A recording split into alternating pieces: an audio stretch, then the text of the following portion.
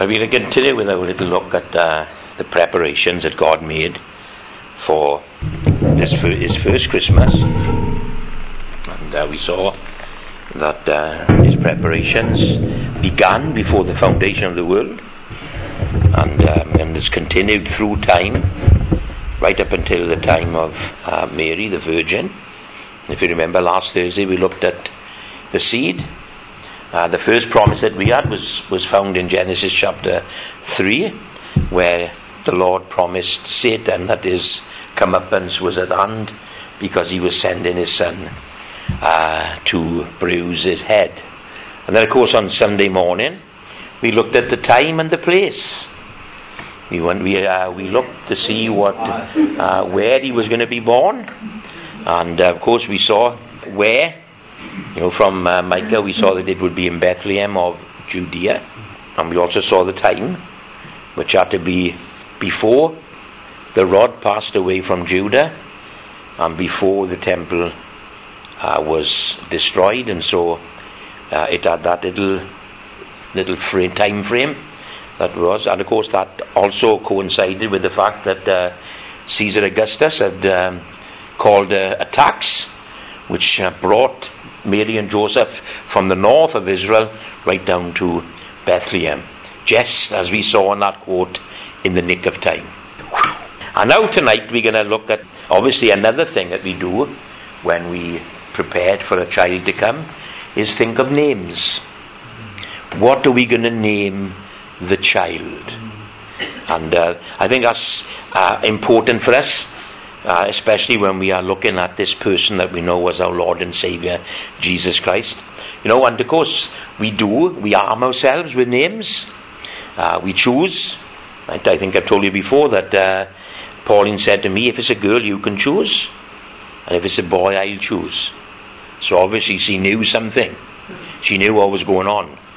And so in this preparation that God made for his first Christmas, it should be of no surprise to us that he had the name worked out. He didn't think, what am I going to call him now that he's here? No, we can see from the Old Testament that it wasn't when the midwife cried out, it's a boy, God started to think about a name. The name was set before eternity. I guess he knew that it was going to be a boy, because we saw that last week, that it would be the seed. He would be the seed of the woman, and he would bruise Satan's head. So we can see that it's a boy, and therefore a boy's name was given way back in the preparation stages. When we read the birth narratives in Matthew and Luke, both parents were told the name. Joseph, it says, was told that his name shall be called Jesus, for he shall save his people from their sins. While Mary was told that his name would be called Jesus, and that he will be great and be called the Son of the Highest. Now, of course, we've chosen we chose our baby's name early on in the pregnancy. Of course, that's not so uncommon today, because we know the sex today. I'm going to wait until he's there or she's there, and we'll cry out, "You've got a beautiful baby girl, Mrs. Jones or Mrs. Gregory." No, we knew that because we had the scan 6 months ago. Not awful. I like the surprise of it all. Didn't you, Rog? Yes. Then and today they have baby naming showers or something. And they put a pin in a balloon, and out comes blue stuff. It's going to be a boy. And mind you, that's getting. We don't want to go down that road tonight. But can you imagine naming the baby 800 years before it's born? Can you imagine naming the baby 2,000 years before it's born? That's what God did. He gave us his name over many, many years, centuries, in fact, before he was born. Now today it's quite fashionable to call Jesus by his Hebrew name, Yeshua. And I wonder sometimes if people think that using this Hebrew word carries more weight with God, more pull. Oh, they're talking in our language. None of this Jesus, Yeshua. You'll notice that an awful lot of the big ministers, they use the word Yeshua because perhaps it is a little bit more powerful. I don't believe that, of course. But having said that, the Old Testament does actually mention this name on quite a number of occasions. And the more, mind you, having asked the question when I spoke on Sunday, I'm not very confident about this, but we've already looked at the word Yeshua in our prophecy studies. If you remember, in Psalm 2, I said that his name was actually written there in the Psalm. In fact, it's written 100 times in the Old Testament. The word Yeshua means salvation, of course. In Psalm 9, verse 14 says, I will rejoice in your salvation. Well, let's be naughty and put the word Yeshua every time we see the word salvation. Because you can do that because that's the word that's there. I will rejoice in Yeshua. That's what that would say. And a passage that is so much a parallel is found in Isaiah chapter 25. He will swallow up death forever, and the Lord God will wipe away tears from all faces. The rebuke of his people he will take away from all the earth. For the Lord has spoken, and it will be said in that day, behold, this is our God, we have waited for him, and he will save us. This is the Lord, we have waited for him, we will be glad and rejoice in Yeshua. And when you look at that verse in Isaiah 25, or those verses, there is so much of Jesus in that verse. Listen to it. He will swallow up death forever. And that's what he's done. That's exactly what he's done. What did Hebrews say? He came and tasted death for all of us. Instead of you and I tasting death, Christ tasted death for all of us. It goes on to say, and God will wipe away tears from all their faces. That's what he's done. The joy of the Lord is our strength. He's wiped away, and he will wipe away the tears of the saints for the whole of eternity. That's what Jesus did. The rebuke of his people he will take away from all the earth. That's what he's done. That's what he's done. This judgment that has been upon us because of our sins, Yeshua has sorted it out. He's taken care of it. That's why the angel could say to Joseph, you shall call his name Jesus, for he shall take away, or he shall deal with the sins of his people. And of course, he saves us. That's what he's done. He saved us from our sins. He saved us from ourselves. He saved us from hell. He saves us all the time. And now we will be glad and rejoice in Yeshua. And that's what we're doing tonight. That's exactly what we're doing tonight. We are rejoicing in Jesus Christ. In Yeshua. So that verse from Isaiah 25 is all about Jesus. It's the gospel in a nutshell. And right there at the very end is this person we know as Yeshua. So he has done so much. And the whole of the Christmas announcement is bound up in those words. Behold, this is our God. We have waited for him. And he will save us. And of course we can also hear the proclamation of Simeon. Lord, now you are letting your servant depart in peace according to your word, for my eyes have seen your salvation.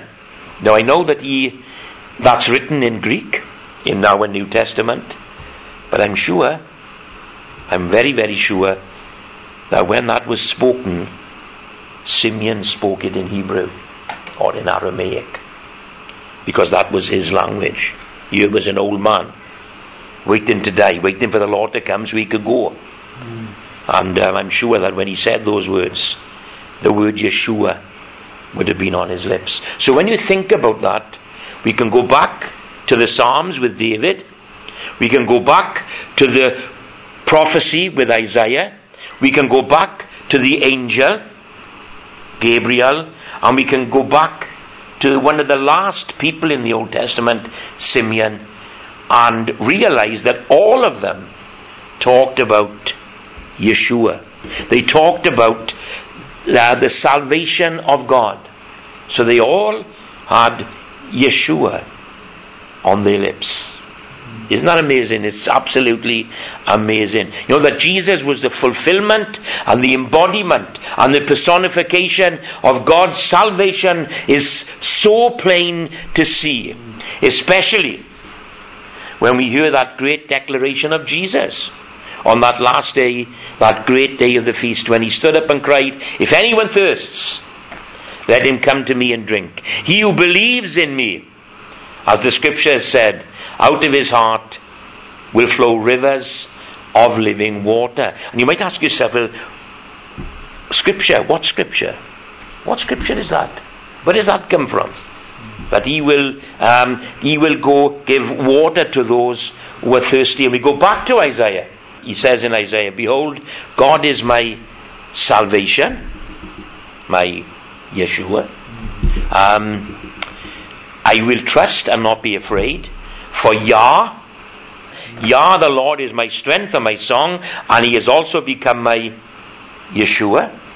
Therefore, with joy will I draw waters from the wells of salvation." There's the verse. Jesus says, "If anyone thirsts, let him come to me and drink. And he who believes in me, as the scripture says, out of his heart will flow rivers of living water." And then Isaiah says, this is Jesus, "Behold, God is my Yeshua. I will trust and not be afraid. For Yah the Lord is my strength and song, and he is also my Yeshua. Therefore, with joy shall you draw water from the wells of salvation." You know what did he say to the woman at the well? "I will give you water and you will never thirst again." And there it is, Isaiah chapter 12. No other name but the name of Jesus. No other name but the name of the Lord. No other name but the name of Jesus is worthy of glory and worthy of honor and worthy of power and worthy of praise. Now that is how we know him. You know, if I was to say, "Who's your Savior tonight?" immediately you will say, it's Jesus. There's no sort of ambiguity, there's no question in our minds. It's Jesus, or in the Old Testament, it's Yeshua. You know, well, of course we know, don't we, that even demons flee from the name of Jesus. Captives are freed in the name of Jesus. We know that every knee will bow in the name of Jesus, that every tongue will confess in the name of Jesus. That's amazing. We are here tonight to worship Jesus. Now the world doesn't like Jesus. You know, and even when you listen to people talking on the television, like Songs of Praise. Songs of Praise is a great program. But God, we use the word God.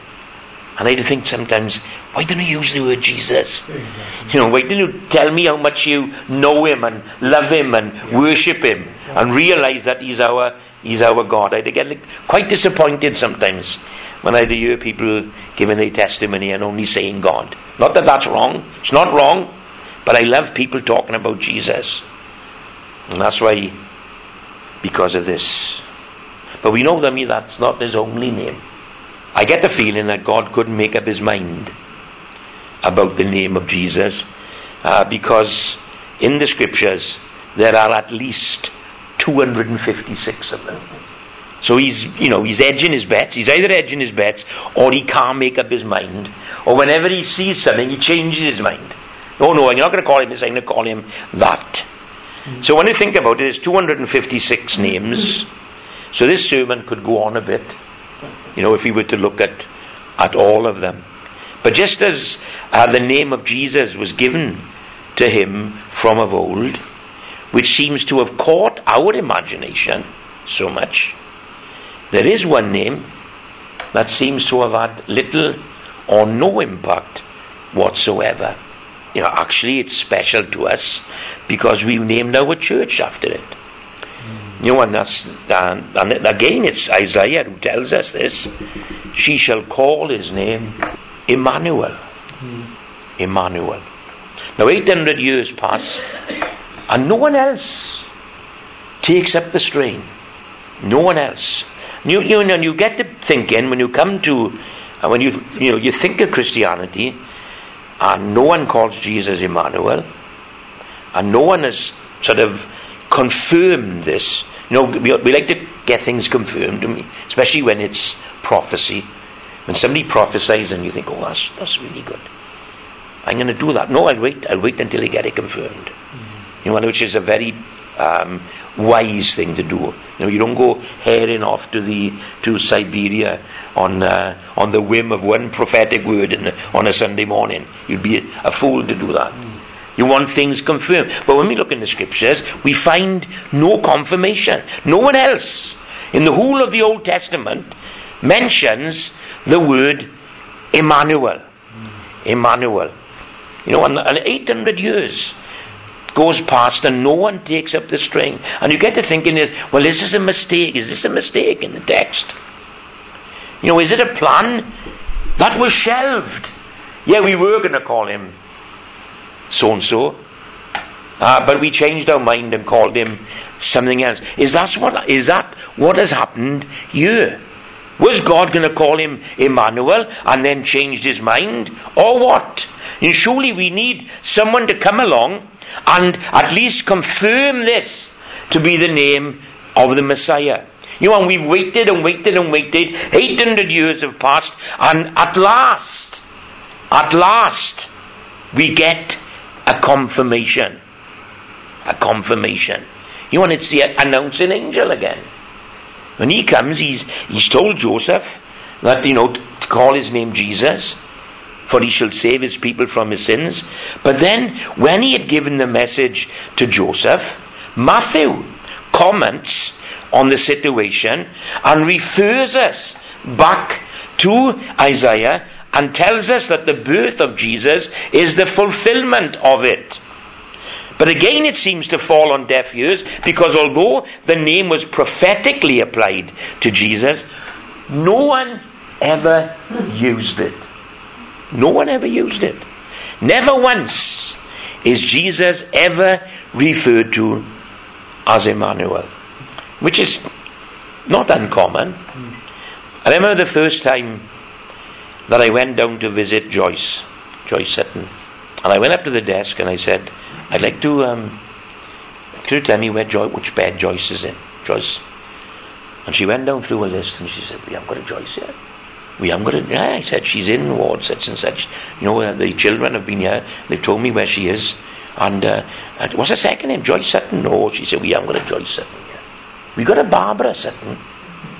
And I thought, well, that can't be the same person. Joyce, Barbara. There's a big difference in it between Barbara and Joyce. I haven't made a mistake. We haven't been calling her Joyce all this time when all the time her name was Barbara. That's not how it works. But of course we find out later that Barbara is her first name, I think. I'll have to know that by next Thursday, Dave.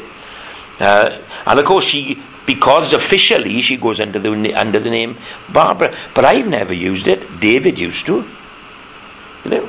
Call her Babs. Because somehow he found out that her name was Barbara. But very few people use that because everyone knew her as Joyce. So, it's not uncommon. But we can confidently say that Matthew's account makes it plain that Emmanuel and Jesus are one and the same. Now, why is that important? Why is Jesus and Emmanuel the same person? Why is that so important? Well, as the name of Jesus tells us that he is God's salvation, so the word Emmanuel tells us that he is God's son, or that he is God. The word Jesus tells us that he's God's salvation. The word Emmanuel tells us that He's God. You know, and I would say that this phrase, this word Emmanuel, God with us, is without doubt one of the clearest expressions of the deity of Jesus found in the whole of the New Testament. Now, what I think is important and what stands out for me about this name is its supernatural flavour. You know, it is used both in Isaiah chapter 7 and in Matthew chapter 1, as I've just said. And both times, He, Emmanuel, is associated with a virgin. Behold, a virgin shall be with child. How supernatural is that? You know, that is out of this world. That is impossible in the natural world. How miraculous can you get? You see, this is no ordinary champion that is coming on the scene of time. You know, and we know, don't we, that history is full of champions. Down through the ages, whether in the secular world or indeed in the Christian world, there's always been a champion. Someone who has come and done something absolutely amazing. You know, if he was to go to the book of Judges in the Old Testament, you know, when Israel were in their deepest war, God would send a champion. We got Samson, who was a champion. We got Gideon, who was a champion. And we got all these different people who came onto the scene of time as champions and did something absolutely amazing. There's always been a champion. But each measure they put in place seems to be an interim measure. It's never a done deal. You know, if he was to go back to last century, we had 2 wars to end all wars. Now, how can you have 2 wars to end all wars? You know, and the reason being is because we haven't got the power to deal with war. You know, when you say this is the war that ends all wars, and then you think, no, it doesn't, because along comes another one. You see that interim measures are put in place. And that's what we find with all the champions that have come and gone. They've all put interim. When Gideon came and got rid of the Midianites, it was an interim situation, because 40 years down the line, Israel sinned again, they backslid again, and God sent another invading army to see them through. And another champion had to come. And that has happened all through history. You know, the biggest champion, of course, I suppose in the Old Testament, was Noah. What a champion he turned out to be. He saved the human race with his own bare hands. You think, wow, this is it.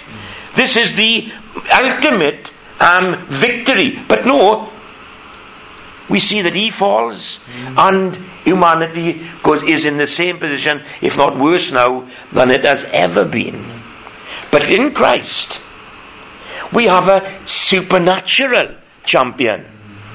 A supernatural champion. Because here is a virgin-born champion who bears the name of Emmanuel. And he presents us not with an interim measure, but a once and for all measure. He has delivered us from the power of sin once and for all. He has made peace with God on our behalf once and for all. He has defeated hell, death and the grave once and for all. He has defeated the works of the evil one once and for all. It's not an interim measure anymore. It's a once and for all measure. Excuse me, and if we can cast our minds back to the book of Hebrews, when we were dealing with the book of Hebrews, that phrase, once and for all, he shed his blood once and for all, he died once and for all. It's a done deal. It's the only thing that we could ever call a done deal, because Jesus is the supernatural champion that God has brought on the scene. He is the virgin-born champion.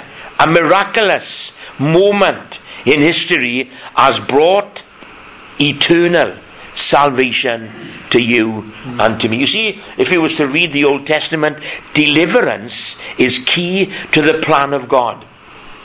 and is the backbone of the scriptures as God deals with the children of Israel. And the whole tenor of the New Testament is one of personal deliverance as God comes and deals with the bondage of sin on behalf of the individual. So there we have it. Emmanuel, God with us. So when you put the two together, our Saviour is also our God. And I find that absolutely incredible. And that brings me to my last name that we're able to deal with this evening. And that is probably another one of his most familiar names. I know there's some preachers like to go and find the unfamiliar stuff. The stuff that's hidden under lots and lots of things. But these three names present to me everything we need to know. Jesus, the Saviour, Jesus, our God, and of course, Jesus, the Christ. Jesus, the Christ. That's the third name that I want to look at before we go home tonight. Now, like Emmanuel, the Christ, the word the Christ, or the words the Christ, is more of a title that gives Jesus a position or even a role. Now, if you looked in the concordance, you would find the first reference to this name appears in Matthew chapter 1. And we might be forgiven for thinking that this is a New Testament subject that we are dealing with. The word Christ is never mentioned in the Old Testament at all. The word Christ. There's a reason for that, of course, a very simple reason. And the word Christ is a Greek word. The Old Testament is written in Hebrew, so it would never occur. But you would be forgiven for thinking that it's a New Testament subject that we are dealing with. But two verses in the New Testament would inform us that we are actually dealing with Old Testament stuff. I've told you before, and especially when we was in the book of Hebrews, that Christ only did in his life what the blueprint God set out in the Old Testament told him to do. And that's highlighted in the book of Hebrews, because when the writer to the book of Hebrews kept on taking us back to the Old Testament. He took us back to Melchizedek, if you remember, because the blueprint of the high priest that God wants is not the Levitical priesthood, it's the Melchizedek priesthood, it's the eternal priesthood, it's the universal priesthood. The Levitical priesthood was a nation priesthood. It was for the children of Israel. It had a beginning and it had an end. But the writer to the Hebrews took us way back past there to Melchizedek, who had no beginning and no end, and he had no structure. He was universal. And with Christ, he has no beginning and no end, and his high priesthood, reaches out to the whole world. Why? Because that's what the Old Testament demands. The blueprint is there. And therefore everything about Jesus we can glean once we know him. Once we know him, that's important.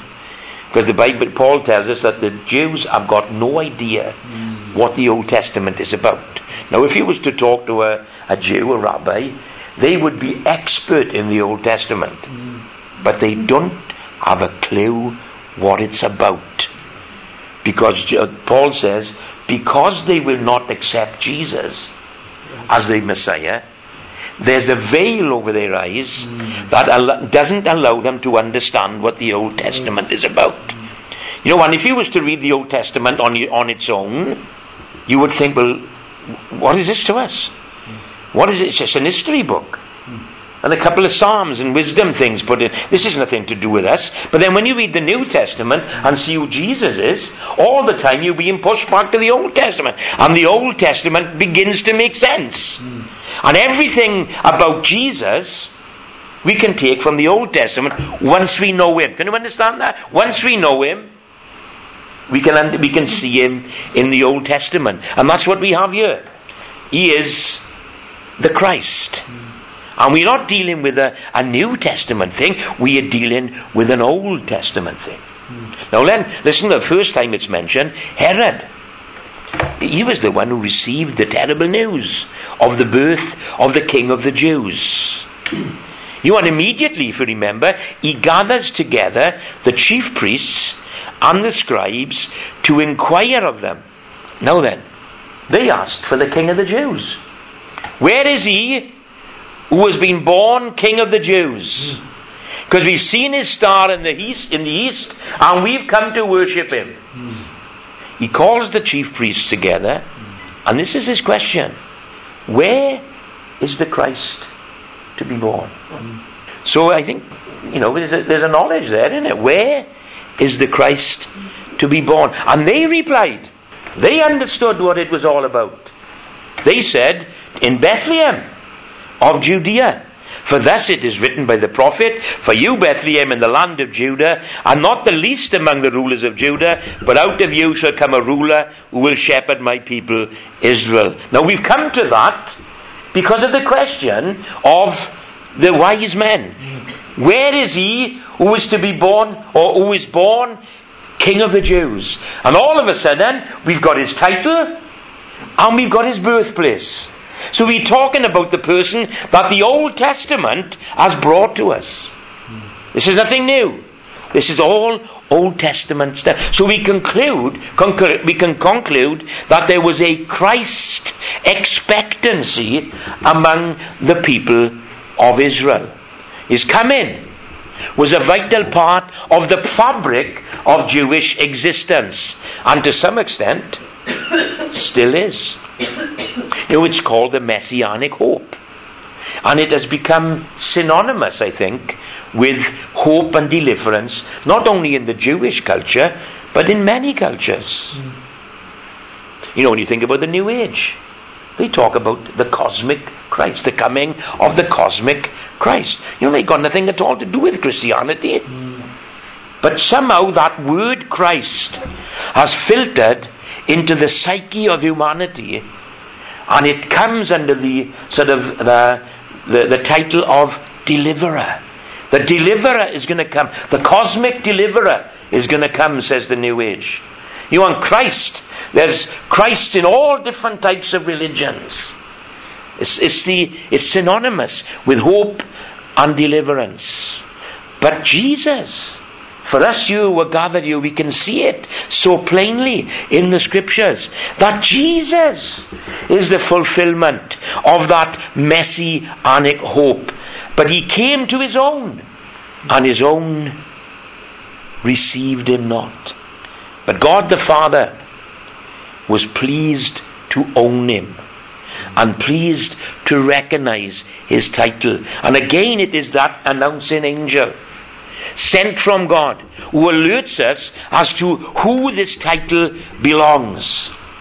Listen to what they say. For there is born to you this day in the city of David a Saviour, who is Christ the Lord. Now I believe that angel spoke in Hebrew, because he was speaking to Jewish shepherds. And if God had come to Galilee, perhaps I wouldn't have been so sure, because Galilee was more of a cosmopolitan place. It was closer to the empire, and people were coming there. But Jerusalem was quite sort of traditional. So these shepherds would have been Jews, they would have been Hebrew speaking, and therefore the angel would have said, for there is born to you this day in the city of David Yeshua, who is Christ the Lord. It says it all, really. It says it all. The word Christ in the New Testament and Messiah in the Old Testament refers to the anointing of one for service. You remember the priests, when they were brought in to serve in the tabernacle, they were anointed with oil. Remember the kings, when David was anointed by Samuel down there in Bethlehem. For service, they would be anointed. But there was only one who became the anointed. That word "the" sort of sets him apart. He is the anointed. Or as we saw in Psalm 2, my anointed, says God.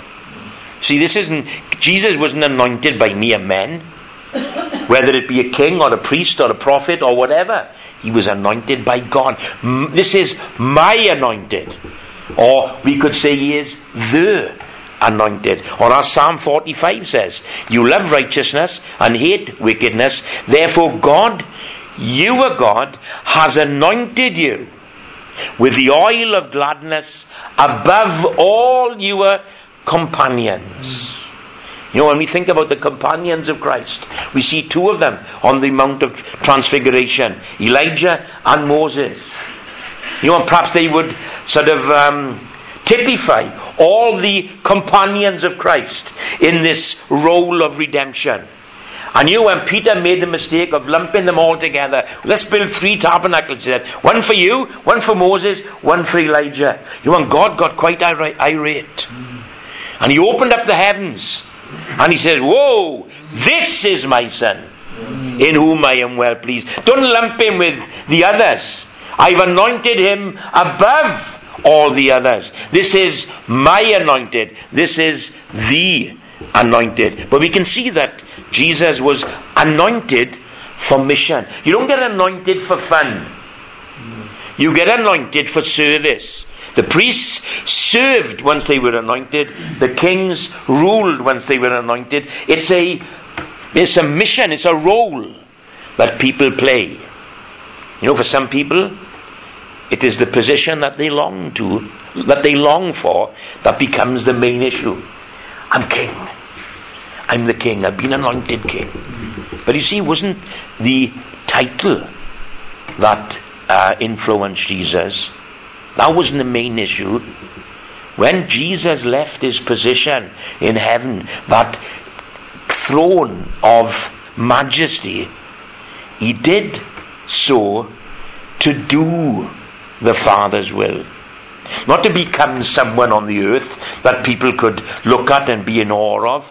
He came to do something because he had been anointed to do something. And that was his Father's will. He came to show his Father's glory. The service that he was anointed to do was on behalf of sinners lost. And Jesus knew this from the very start of his public ministry. Remember that incident in that synagogue of Nazareth when he was handed the scroll of the prophet Isaiah, and he read, the Spirit of the Lord is upon me, because he has anointed me to preach the gospel to the poor. He has sent me to heal the brokenhearted, to proclaim liberty to the captives and recovery of sight to the blind, to set at liberty those who are oppressed, to proclaim the acceptable year of the Lord. And you can imagine the congregation, how proud they would have been. Local boy makes good. He's from Nazareth, He's one of us. He's grown up with one of us. And here he is, standing for the first time and saying these words. He's Joseph's boy, Mary's boy, reading the scriptures. Amen. You've seen him growing. But then he went and spoiled it all by saying something stupid like, today, this scripture is fulfilled in your hearing. Why? Because he's the anointed one. He's the anointed one. They didn't want him after that. They kicked him out after that. Because he is the anointed one. So what shall we call the baby as we come to the end of our time tonight? What shall we call the baby? Lord, what are you going to call your son? Well, we're going to call him Jesus, because he's our Saviour. We'll call him Jesus because he will save his people from their sins. We'll call him Jesus because he will be great and will be the Son of the Highest. And we rejoice in Jesus tonight. Don't ever be ashamed to talk about Jesus. Yes, we can talk about God. It's legitimate, and God have done this for me. God have done. Drop his name. Drop his name into conversations. Jesus has done this for me. Jesus saves me. Jesus has come into my heart. Jesus has died for me. Jesus has done all these wonderful things for me. Let's call his name Jesus. You know, and though the old saying, which was new a couple of years ago, Jesus is the reason for the season. Everybody knows that now. But of course we can also call him Emmanuel. Let's call him Emmanuel. Call him Emmanuel. Why? Well, because we are so thrilled to know that God is with us. He's not against us, but he is with us. God in the flesh has come down to where we are to bring God to us and us to God. Well, let's call him Christ, because he is the anointed one. He is the deliverer. He has come to do the will of the Father.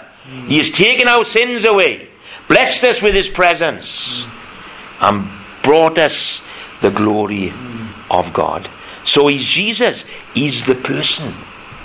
Jesus. He's Emmanuel. He has a position in heaven. And he's the Christ. He has a role to play. And God decided all this way before Jesus was ever born.